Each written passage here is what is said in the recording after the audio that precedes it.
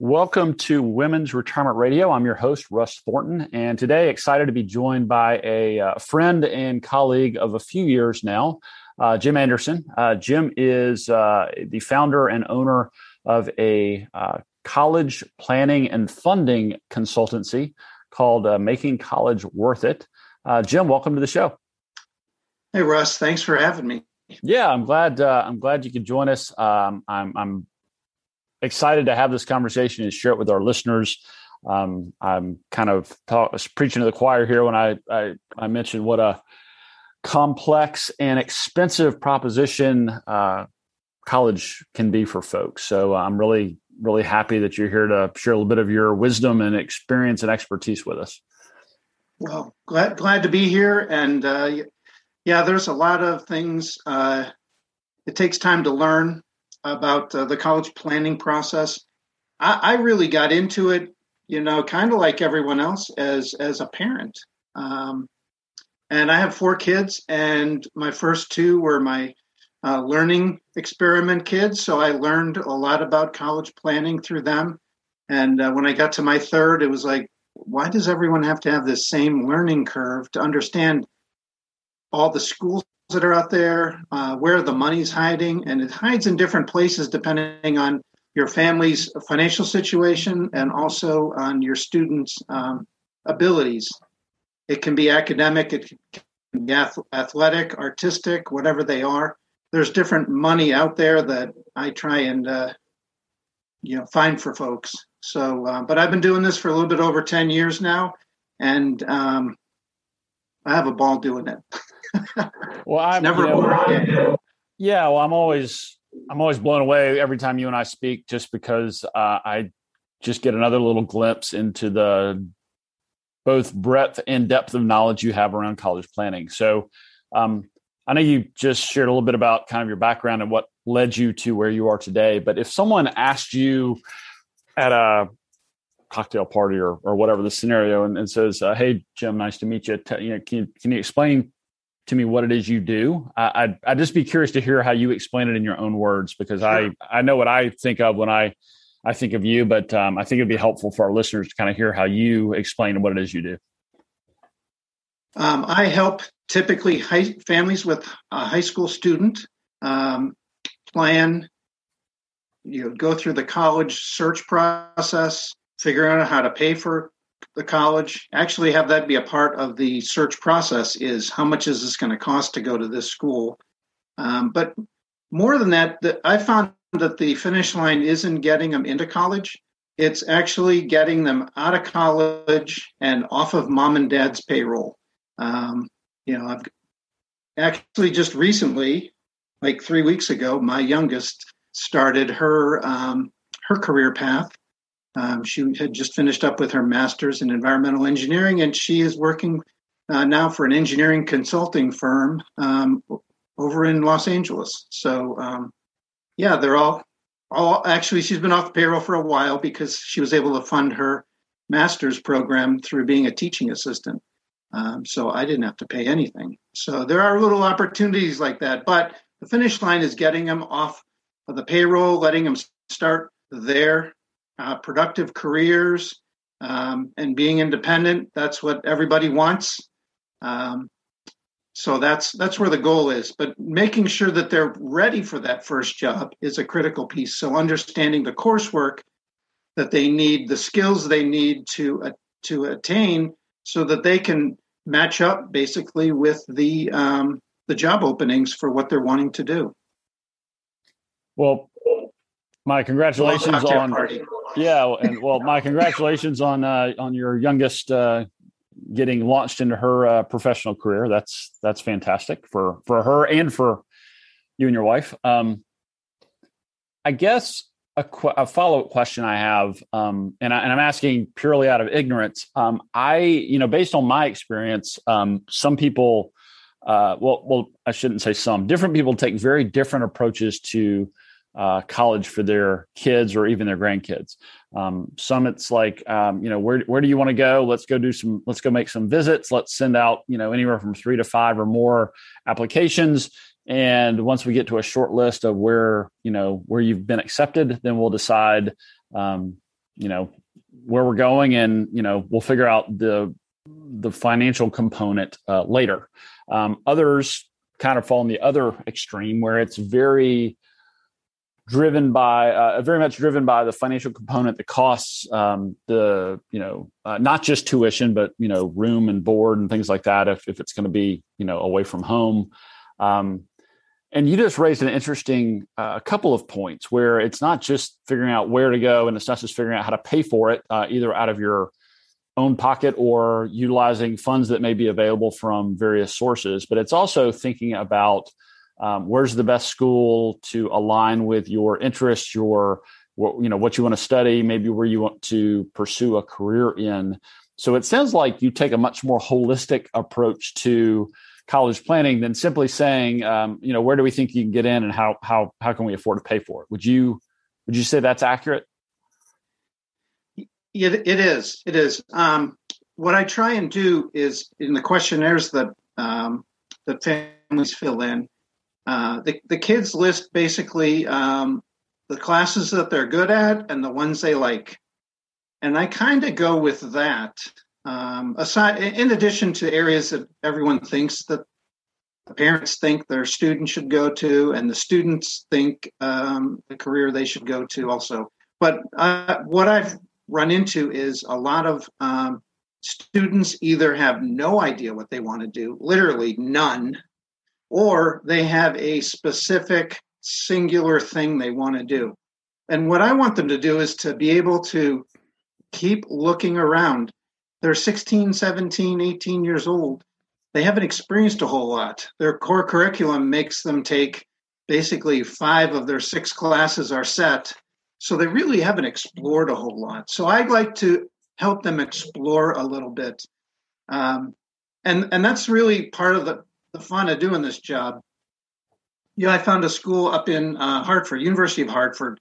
They have a major in acoustical engineering. So if you have an interest in music and engineering, that might be something to do. There's New Mexico Tech has a physics degree where the concentration is studying lightning and electrical atmospheric conditions. There's so many really cool things out there that they have no ideas. I didn't even know was out there until I found it. And I'm a little bit older than 18. So it's just so much fun to present these ideas, and maybe that's the thing that drives them to, being maybe a little more focused in their schooling. Some kids really are kind of lost, especially over the last year with them learning online. That's been a challenge for a lot of kids. They haven't had the ability to experience a lot. But yeah, I like the students to understand themselves and what they're looking for before I even start looking at the colleges. Yeah. I do it kind of backwards. I try and find the schools that fit the student rather than trying to make the student fit to go to the school. I think it's a little more natural way to do things. And a lot of the hiring managers that I've talked to over the years, they don't even look at where you went to school. They want to make sure that you have the skills and can you work with the people around you. And if you can do those things, you have a really good chance of having a great professional career. So, yeah, that's an interesting perspective, and one that I think actually aligns very much with the work I do in financial planning. But that's maybe a conversation for a different time. So, so Jim, having introduced some clients to you in the past, having seen at least indirectly your work with them and some of the success and progress you've made, I think it would be helpful for our listeners if you could, at least at a kind of a high level, give us kind of a walkthrough of the process. And what I would love for people to understand, and you've already started to talk about some of the elements, but I'd like for people to understand both the breadth of what's involved. And I think based on maybe some of the things you'll share, there may be some opportunities for us to dig into some of the details a little bit further. Sure. So the first thing is getting questionnaires filled in. It helps me, first of all, have something on paper so that I can reference rather than just strictly a conversation. Because believe it or not, when you start talking to a couple of families a week, they kind of blend together. So I like to have the written word as a reminder. So I get those filled in from the family. I review them with them when I'm going over my whole process of what I do. So it's kind of one big meeting. I'll go through my process. If they're comfortable with my process and my price and all that, and they say, okay, let's go through the questionnaires, we'll go through those, and I'll look for some inconsistencies. Sometimes I'll have families that say they're pretty well off. They can afford a $70,000 or $80,000 school, but they say, I only want to spend $30,000. But the schools on their list are going to cost them $80,000. So I ask them, do you want me to be looking at $30,000 schools or $80,000 schools? And, kind of get those types of things out of the way so that I'm actually looking in the direction that's in their best interests. All of this is about being in their best interests. And the way I know that is one of the pieces of the questionnaires is a ranking system. So I have 11 different factors that families rank. And, that's what I use when I start my search process to find the schools and the programs and all that kind of stuff. So when I go through those, then I build, basically now it's up to about a 250, 260 page book of personalized information for that student. And then on the financial side, different funding opportunities for that family. I always include borrowing because you never know when borrowing makes the most sense to do. In my personal example, I should have borrowed more back in 2007, 8, and 9, and 10 when the stock market was hitting lows, and then pay it back once it recovered. So I want to make sure families understand those things. I've made mistakes from my experiences, and I want to make sure that the families I work with don't make the same mistakes. That's a critical piece I learned from all my families and pass that information on to the other ones. So I build the plan, goes all the way through the career. I present the book. I actually present it backwards. I start with the career searching, and I work my way back to the name of the school. The least important part in most cases is the name of the school on your diploma. The most important name is your name, that you've gotten that degree, that you have that skill set, that you are now ready to tackle that career that you're heading on. So I'll review the whole book with the family. It takes roughly an hour and a half to 2 hours to go through. And then the ball's in their court. They review the schools that I've selected, which tend to start out being a bit of a shotgun. And as we go through the process of refinement, it'll get to be a closer grouping of schools. They'll learn a whole lot about the whole process and what different schools have to offer, and that can adjust the school selection that they have. They might actually even be changing, their major. So that could be a part of the whole process. But we go back and forth. Usually right before senior year starts, I like to actually have a sit down with each family and go through what schools that they're selecting to apply to. I want to make sure that they have a good negotiating school, their dream school, whatever that turns out to be. If there's a natural competitor that might offer more aid, we want to include them in the list so that, maybe we can get a little bit better price for them, down the road. So we get that set in usually August or so, July or August. October 1st, the FAFSA comes out. That's the free application for federal student aid. I've started doing Zoom calls for that last year. It worked out really well, so I'm going to continue to do that in the future. We'll go through all the questions, which that's going to be changing over the next couple of years. We'll also do, if they need to, there's another financial aid form for some, more prestigious colleges that offer a lot more of their own money. So that's called the CSS profile. I'll set up. I may do one-to-ones on those. It depends on how many families are going to be looking at those particular schools and needing to send it in. So we do that, get everything submitted. And then we wait for all the acceptances to come in. And they'll get a bunch of acceptances because most of the students that I work with are not applying to the uber elite schools. Some of them are, but they're also going to be applying to ones that are a little more safety school. The Ivy Leagues, it's not a safety school for anybody these days when the acceptance rate is usually 10% all the way down to 3% for like Harvard. So then once they all come in and the financial aid awards come in, we can sit down and we can evaluate, make sure we're looking at apples to apples on the money side. And then they make their decision and they're off. Now I am still always available for families who I've been working with, even when they're in college. If they change their mind on something or they need further help on another FAFSA or CSS profile, I am here to help. That's basically the whole process. Well, there's a lot there, and I appreciate you walking us through that. And there's a couple of things I want to come back to, but it sounds like you typically begin working with families and students when they're rising seniors in high school. Did I hear that right?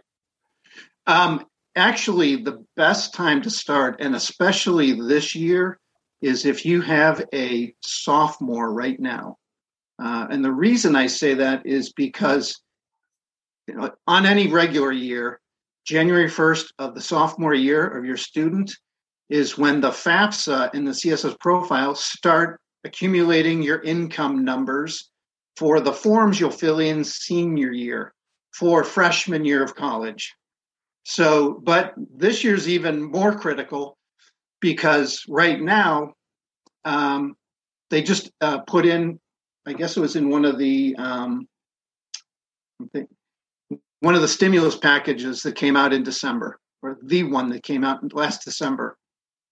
They're simplifying the FAFSA, which is a good headline clickbait. What they're really doing is making it where it's a little bit easier. They're going to get rid of a lot of questions people answered no to anyway. But another part of it is they're making it a little more difficult for families with multiple kids in college at the same time, with families with divorce. A few different areas are really going to be challenged. And none of the calculators they have actually show those changes yet. So they might be thinking, here's the cost of what it's going to be, but it could actually be a totally different cost, a higher cost.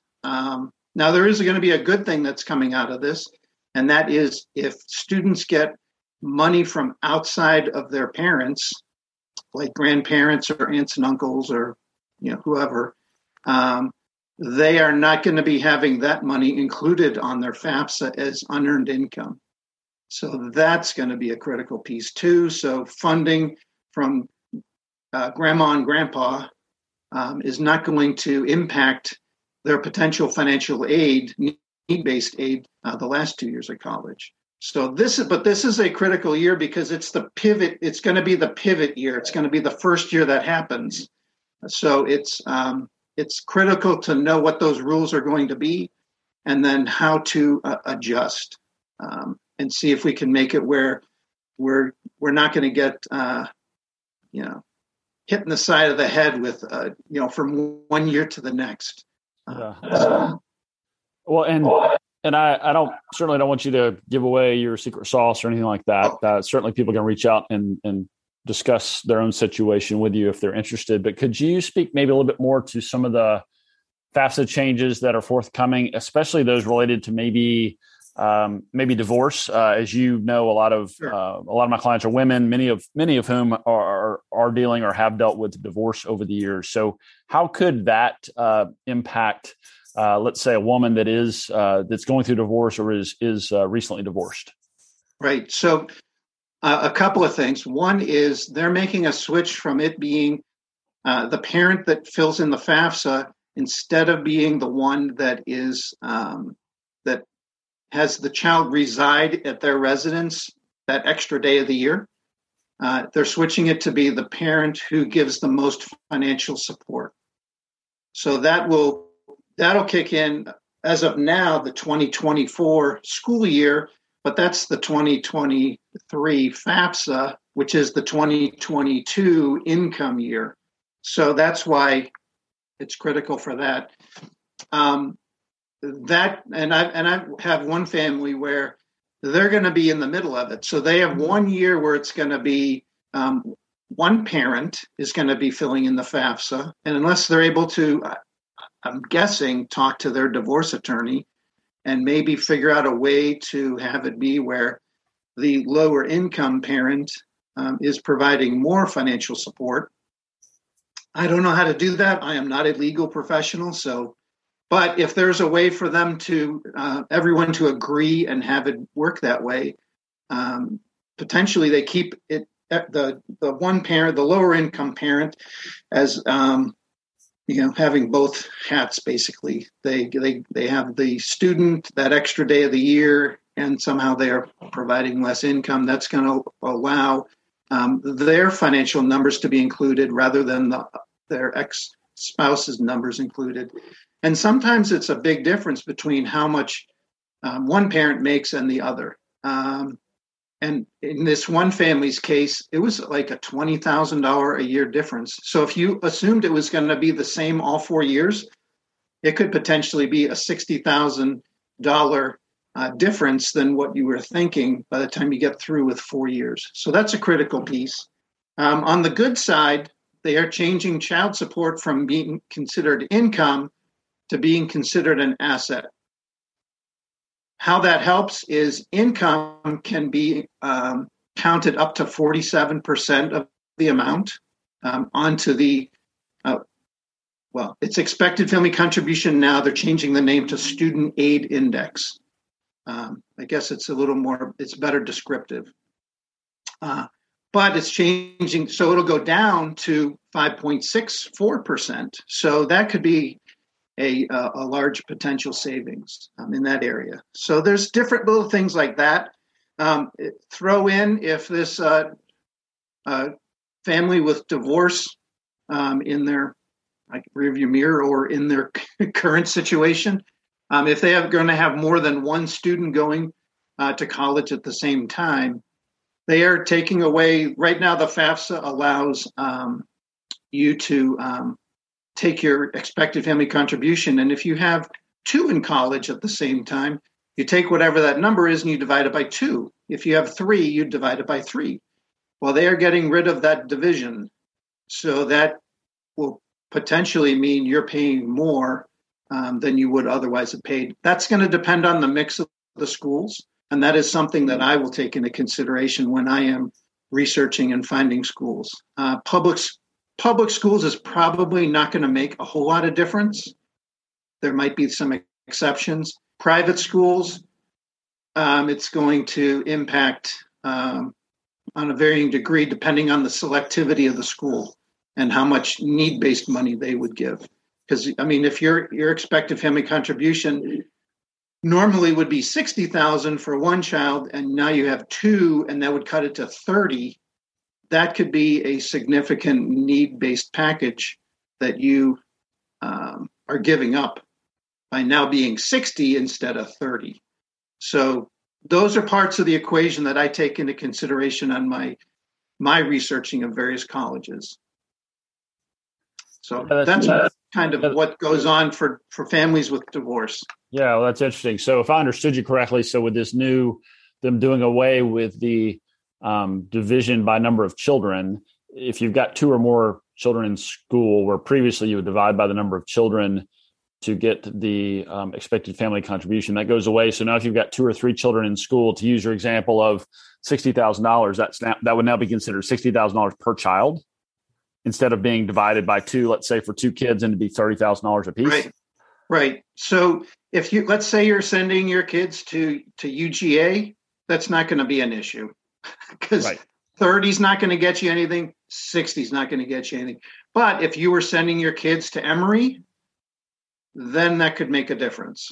So it all depends on the school selection as to whether it makes a difference or not. And part of that's going to be the academics of the student, and then part of it's going to be the finances of their parents. And plus you also have the kicker of parents getting remarried, and then step parents having their income and assets included on the FAFSA. And if they have kids, who's the custodial parent for those kids? And are they going to school at the same time?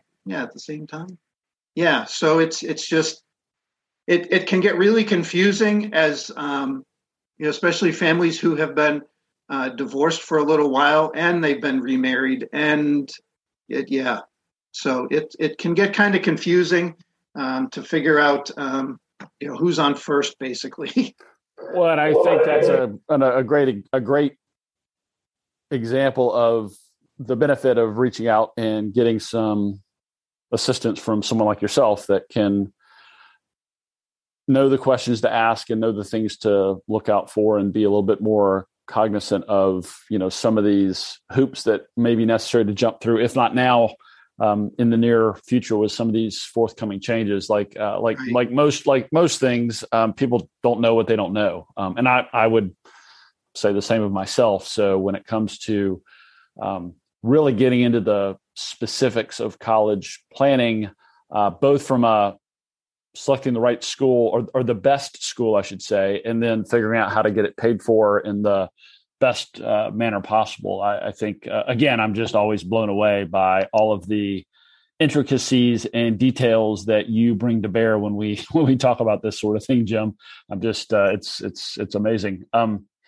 One thing that came to mind hearing you talk about all of this is I hear more and more, or I have heard more and more that, undergrad is no longer the typical 4 years. Like more and more students are taking 5+ years to get through undergrad. And I suspect there's a variety of factors that could contribute to that, but I would just be interested to get your input. And is that something you've seen, or do you think that is largely addressable through better planning up front to figure out, where students' interests lie, what they want to study, what they maybe want to do post-college?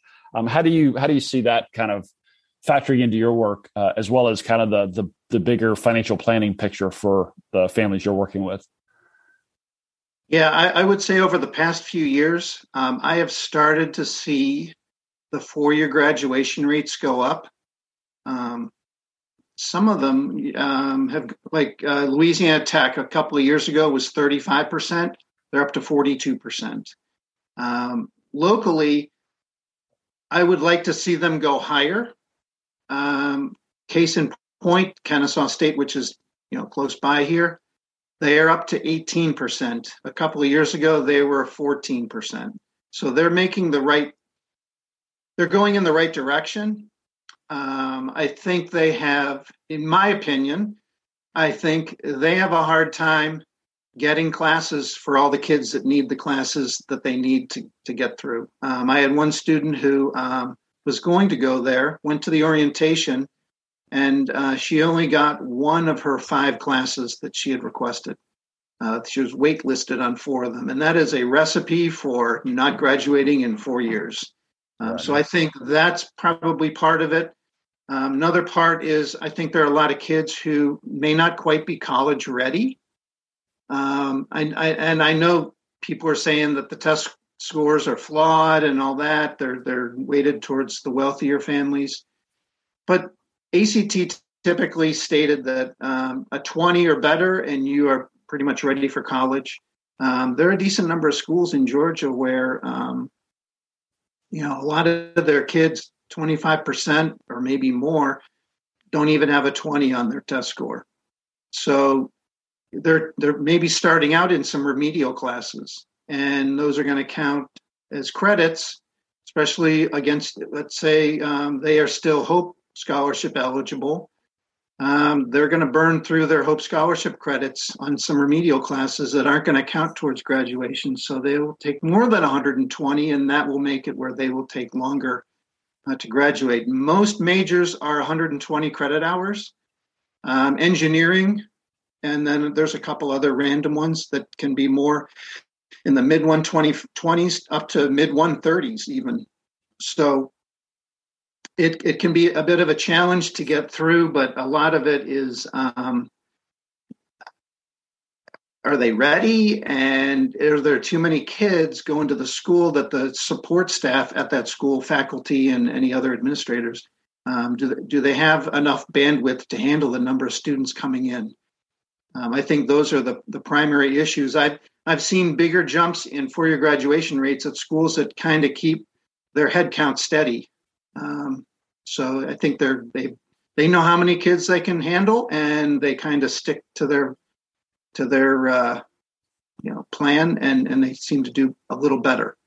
But yeah, graduation rate's critical because it's not just how much you're paying per year, but it's also the number of years to get through. Right. So. Yeah, I find that. Did I answer that right? Yeah. You would know better than I would, but your perspective is helpful and appreciated, because whenever I have college planning discussions with my clients, whether it's for children or grandchildren, one thing I always bring up is, do we want to assume, undergrad in 4 years, undergrad in 5 years, or, some other number? And it always makes for some interesting discussions. So I was just interested to get kind of a little bit more experiential feedback based on your work with families and what you've seen. So, and it does, I'm happy to hear, it sounds like some of the numbers are getting better, but it sounds like they've got a long way to go too. So, and the numbers are actually kind of flawed, because there can be kids who there's another thing they have called freshman retention rate. So that's how many students complete their freshman year and come back for their sophomore year. And those students kind of fall out of the calculation. So if they transfer to a different school and they still graduate in 4 years, they don't end up on anybody's number because they're not at the school they started at. And so they're not on the originating school, and they're not on the transfer school as being 4 years. So the numbers might be low, especially schools that have a retention rate in the 70s. That can be kind of hard. You compare them to retention rates at, like a Vanderbilt or an Emory, in the 90s, mid to upper 90% stay at that school. So you don't, those kids are all going to be counted. But the ones that transfer to a different school, they kind of fall out of that calculation. So it's really kind of hard to really figure that out. Another number that's a really tough one to figure out that I provide for families is, well, what kind of crime happens on campus?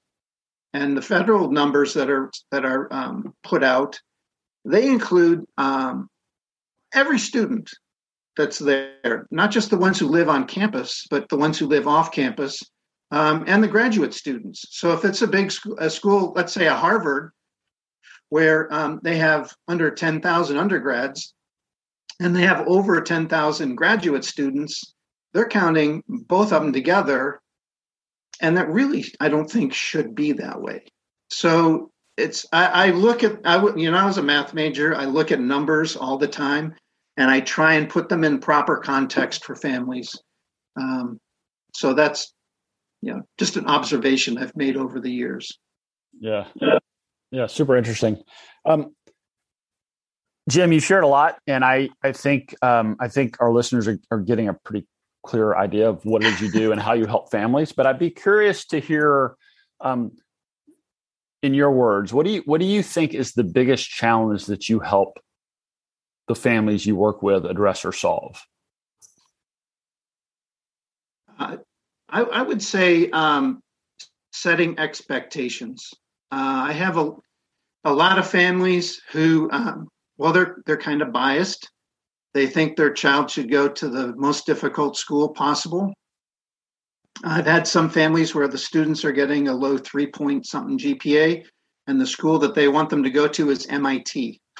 And that's just not going to happen. So I have to kind of reset the whole process as far as academically, are you going to get in? But it's not just, are you going to get in? Are you going to graduate?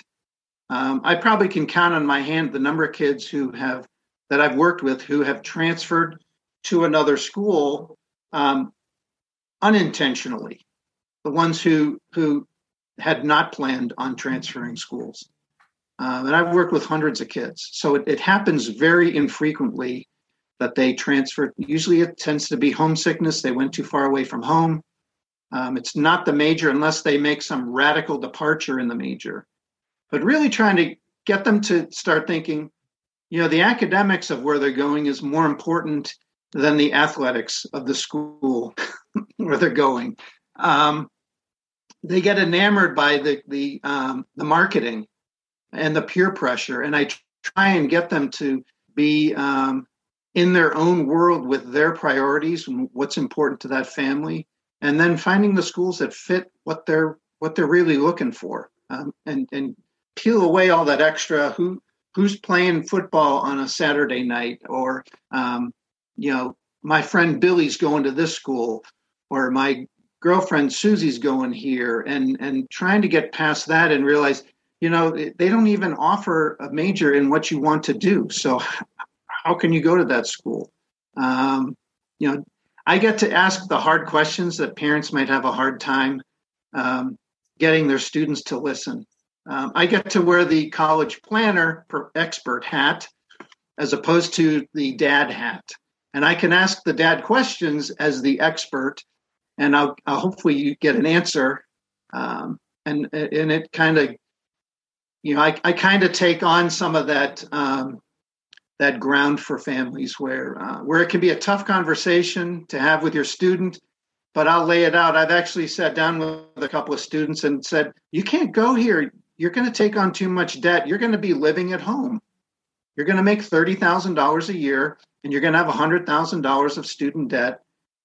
This is not going to work. The numbers don't work for you to be independent. And I'm sure independence is something that you want. When you graduate, you don't want to come back home and work and live at home and only have your job be within 25 miles of where your parents live. So let's find a way to make it work where, you're going to have an affordable amount of debt to pay off. And you can live where the job is. So there's really some really great opportunities that maybe aren't located in the Atlanta area for a student. So it's hard. Those are hard conversations for families to have, but I can kind of stick my neck out and have those conversations and not have some of the pushback that I know I've had as a parent, and I'm sure most other parents have had with their teenagers. Yeah, hearing you reference that makes me think that you're helping with college planning, but also like a compassionate but tough guide, and maybe a little counseling and therapy thrown in there as well. A little bit, but clearly important work. You mentioned earlier, Jim, you've worked with hundreds of kids and their families. Is there a favorite success story that comes to mind for you? Yeah, I would say, and it kind of fits in with your audience. There was one family where dad had passed away when the daughter was in high school, and mom could only work part-time or she would lose her Social Security. Now they had they had insurance that paid out, so there was a good nest egg available, but obviously not wanting to spend it where you don't need to, because mom's in her 40s and hopefully she's got another 40s years left to go and enjoy life. So we were able to, she ended up going to UGA, and I know the first 2 years when I helped them with the FAFSA, that they were paying $500 for tuition, fees, room and board to go to UGA. So sometimes you can take a horrible situation like losing a parent and make it be a little bit easier for everyone. And basically what that entailed was kind of having an idea of what the school would charge, although it ended up being way lower, but it ended up lower because we got the FAFSA in October. Before all the endowed scholarships are handed out. So they knew that this family was considered a high need family, and they were even in spite of their assets.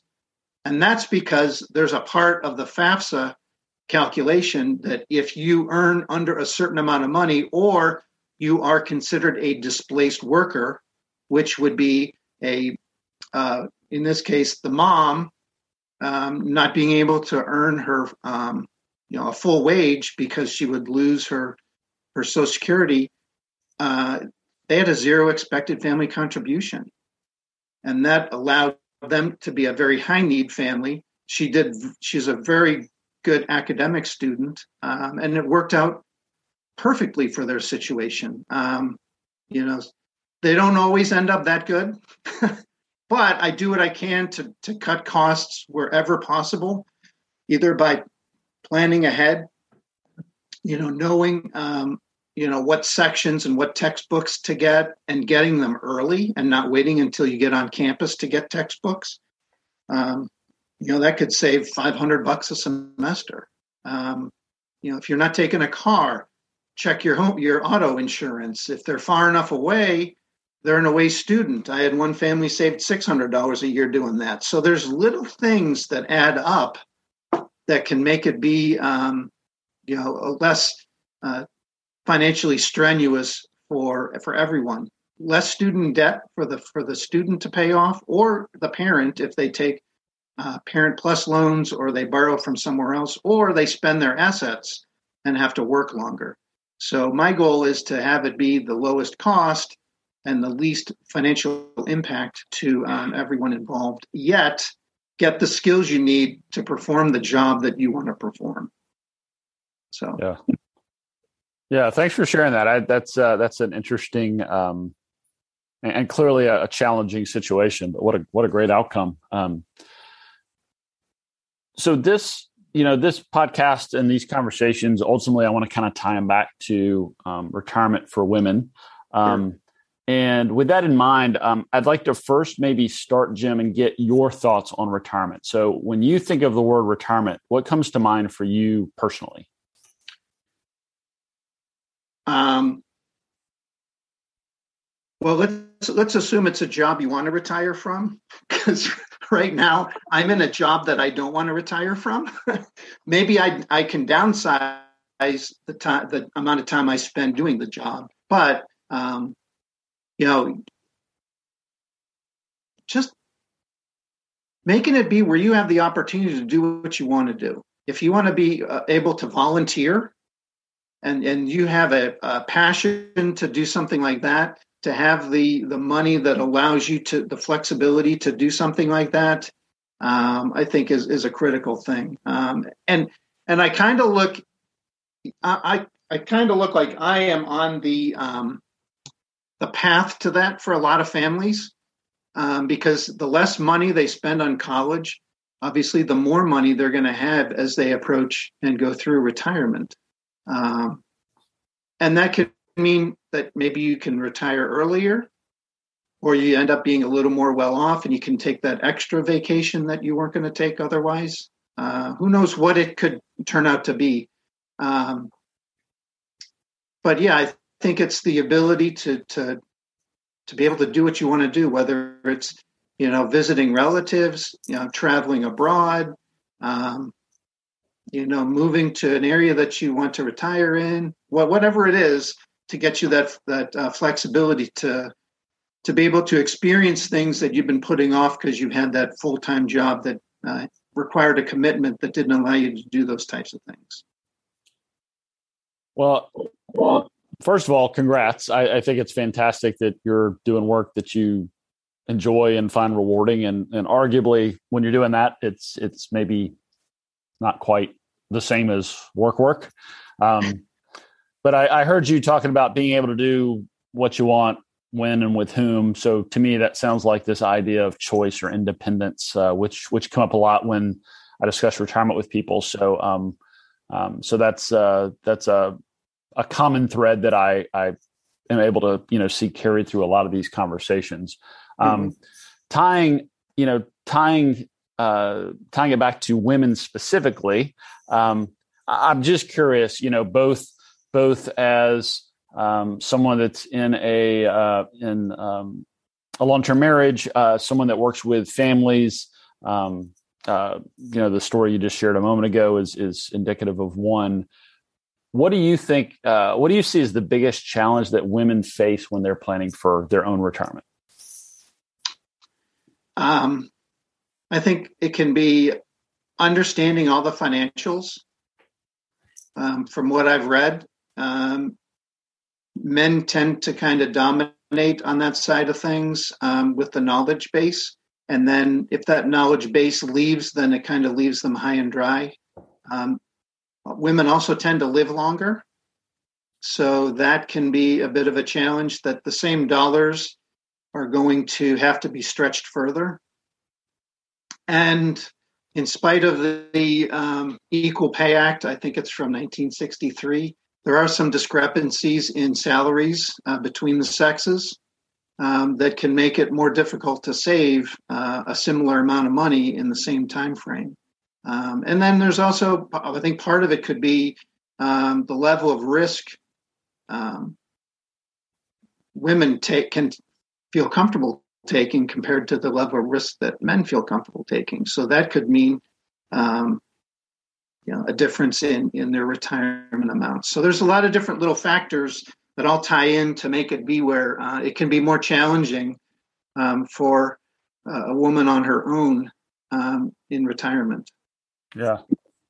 All great perspectives, and thanks for sharing that. And to bring it kind of back home to what it is you do, and I think you kind of touched on this just a moment ago, but I'd be curious to hear your thoughts on the impact that your work in college planning for families makes as these families are planning for or transitioning into retirement. Well, so the area that the demographic where student debt is increasing the quickest is the 55 to 65-year-old demographic. So that typically is parents helping take on student debt so that their children can go to the college of their dreams. And then that debt, obviously, it's treated differently than a mortgage debt. It can be very difficult to get rid of. You have to pay it, at least as of today. So that can be a challenge when you're looking to retire, and all of a sudden you have this extra, however many hundreds of dollars a month payment that's going to stick with you until either it's paid off or 20, 25 years for the loan forgiveness to kick in. That can be a challenge to your retirement. It could extend your number of years working, maybe significantly. Depends. I've seen some debts that are rather high, and that can be a definite headwind towards getting to those financial independence goals. And I think that's where my services come in handy. Is I can be the pragmatic one to say, you don't want to be taking on this kind of debt. I found these other schools that are going to cost half as much for your family. You might not have to take this student debt out as a parent. Or actually, one thing I did find out, there are some private student loan companies where if you have Parent Plus loans, you can have, and you refinance them onto the private side, you can have the owner of that debt switched over to the student. So I'm not saying it works for everyone. That's something you would want to talk to your financial planner about. A lot of these issues that I talk about how they are related to the financial aid forms and various other opportunities, but it's really up to the family with their financial professionals to make the determination as to how it fits into their big picture plan. I look at a narrow slice of the finances, and I do not give out the financial advice. I explain opportunities, and I try and make it be where I'm also talking to the financial planner involved or the wealth manager to make sure that everybody understands. Okay, here's how this affects the financial aid form.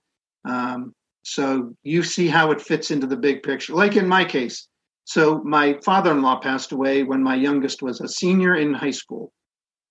We got the inheritance, and all of a sudden we were going to look wealthier. Since my daughter was going to a school that only required the FAFSA, they don't count home equity. So we paid off our mortgage.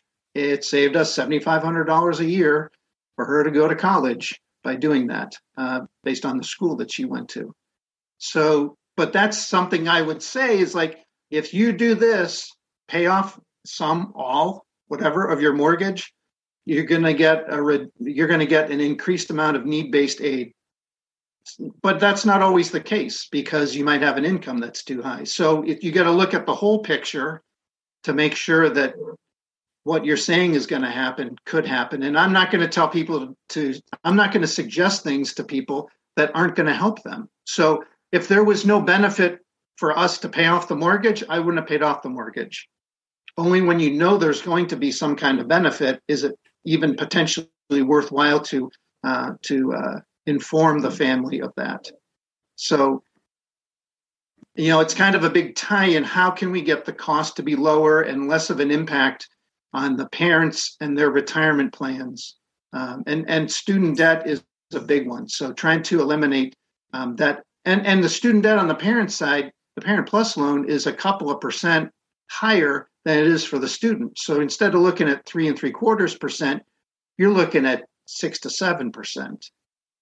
And that's going to, cause the payment to be higher and just have a little more financial strain on paying it off.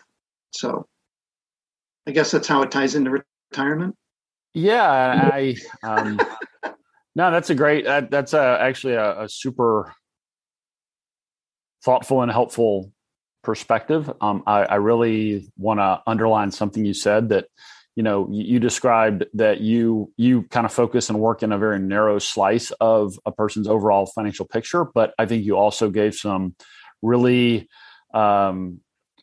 great examples of how a decision in the college planning arena could have meaningful impacts in other areas of a person's financial life.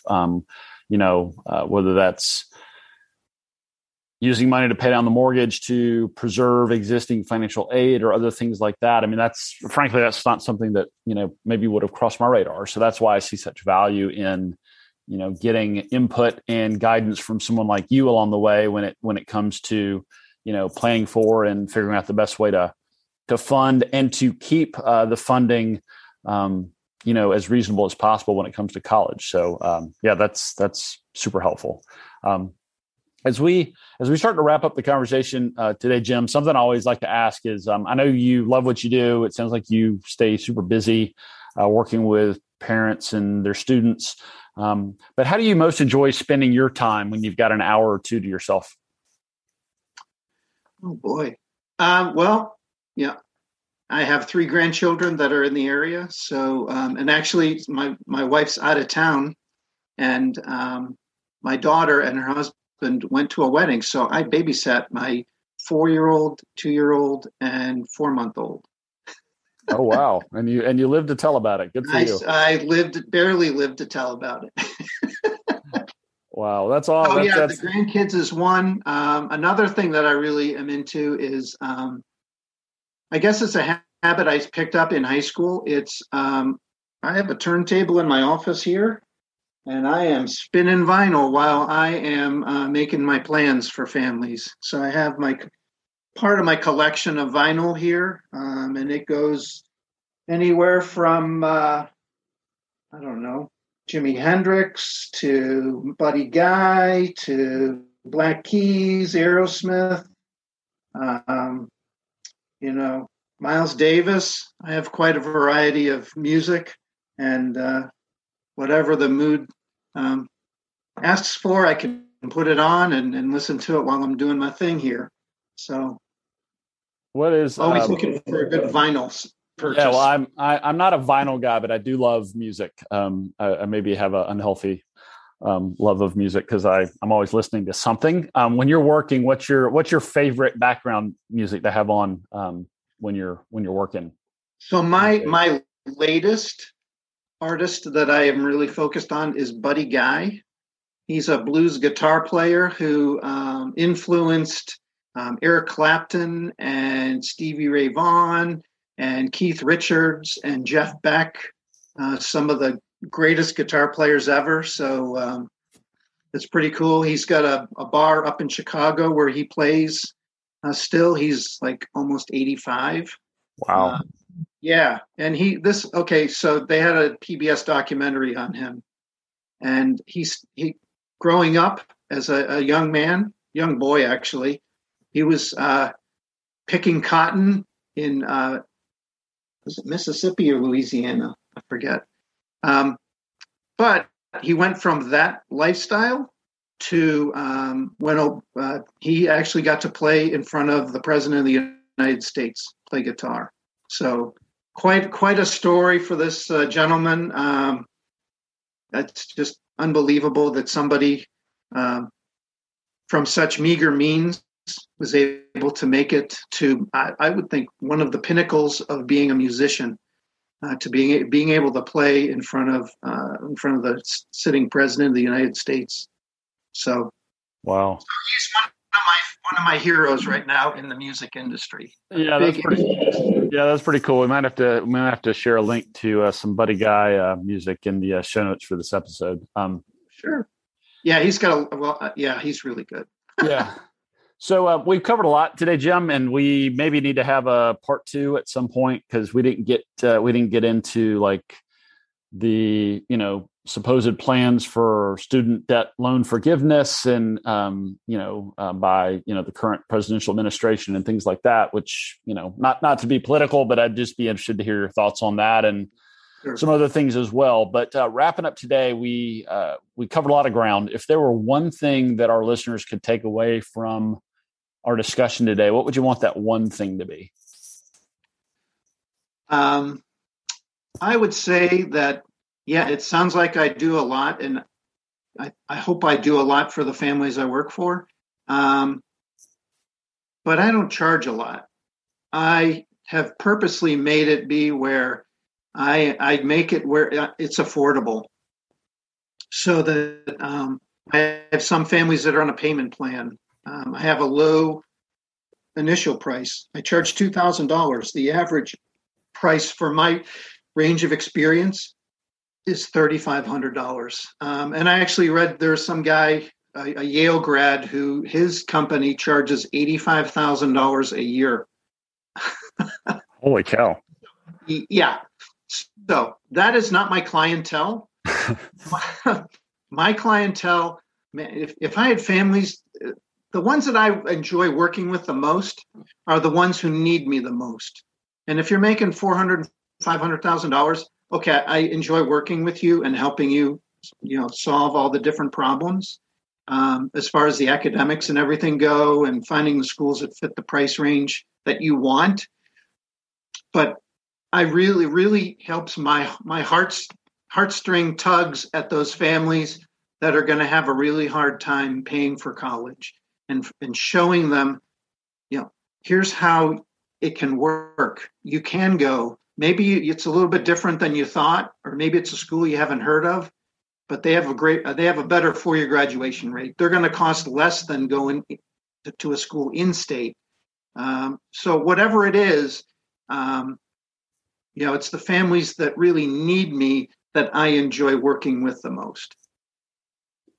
So, well, and since our first conversation, however many years ago that's been, I could immediately identify that you had a real heart for this, and that's fantastic. Both for you because of the joy and fulfillment you get from doing this work, but also from the families that you get an opportunity to work with and serve. And I'm glad you shared that. And I should have asked earlier, but I do want people to know that you're accessible, affordable, and Happy to help. One follow-up question to that. I know you're in the Atlanta area, like I am. Do you work just with people here locally? Do you work with people regionally or across the country, or what works best for you as far as where people are located? Most of my families are local, but I do have, I have a family right now that's up in the Philadelphia area that I'm working with. I have a family in the Chicago area. I have some in the West Coast. I have had Texas, Louisiana, Florida, North Carolina, Virginia. Ohio. I've been all over the place. So it's not an issue, especially now that most of us are getting comfortable with the Zoom process. We don't have to actually meet in person. I do end up mailing the books that I put together to them, and then we review them over Zoom. So I think it works pretty well. But yeah, I can do that. The rewarding part, and going back to that a little bit, is it's amazing to me how different some of these kids are in what they want to do. Like, I have one who is a concert clarinet player, a clarinetist. I have one who wants to manage a horse farm. She's a D1 equestrian rider. I have another one who's interested in zoology, one that is looking at astrophysics. They're not just, and then there's some that are cybersecurity. They didn't really understand cybersecurity when we started working with them, but I kind of explained it to them, and they think, hey, that's pretty cool, because they want to do computer programming. So I stretch them out and show them how many different ways you can use computer programming. But just seeing what their interests turn into is so much fun. And no family is alike to another family. Everyone's their own fingerprint, and it's just fun, helping them through their progression to that finish line.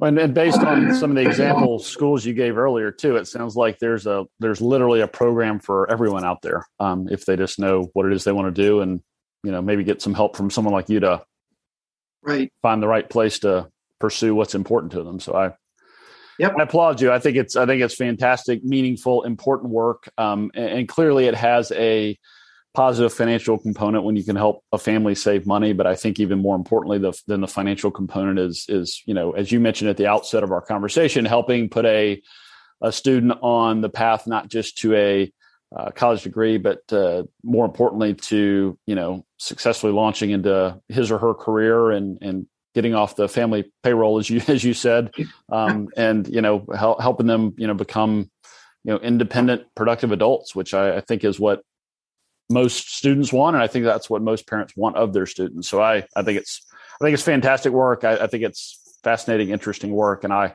always enjoy talking with you, Jim, and we need to probably do it more often than we have been lately. But clearly people are going to hear this and they're probably going to want to reach out and learn more, or see if you can help them or their family, or maybe they know a family that could use your help. What's the best way for people to either to learn more about you or to get in touch if they'd like to discuss their own situation further?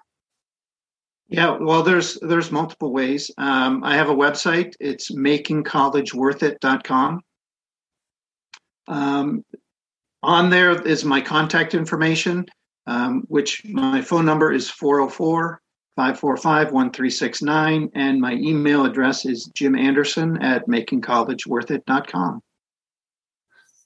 And I do a free consultation. So you can decide whether you want to work with me after, we talk more. I don't know how much more I can say than what I said in this 1 hour podcast, but and maybe as it relates to each family's individual circumstances rather than just in more generalities. So, yeah. Well, clearly, if anyone listening to this wants to reach out to Jim or learn more, feel welcome to get in touch with me. I'll be happy to connect you, or you can reach out to Jim directly. We'll include his website, phone number, and email address in the show notes for this episode. So anybody that's interested should not have any trouble at all getting a hold of Jim. Jim, thank you again. This has been great. I'm really happy we could share our conversation with our listeners today. So I wanted to say thank you. And thank you for helping me get the word out to all the families out in the Atlanta area and beyond. Yeah. Well, and to all of you out there listening, thanks again. This is Russ Thornton. This has been Women's Retirement Radio, and we look forward to catching up with you again on our next episode. It's Russ again. And before you go, I want to provide a brief disclosure. You should consult a financial advisor familiar with the specific circumstances of your unique financial situation before making any financial decisions. Nothing in this broadcast constitutes a solicitation for the sale or purchase of any securities. Any mentioned rates of return are historical or hypothetical in nature and are not a guarantee of future returns. I'm a financial advisor and an investment advisor representative of WealthCare Capital Management, LLC, an SEC-registered investment advisor based in Richmond, Virginia. The views discussed in this podcast are my own and may not be consistent with or represent those of WealthCare Capital Management.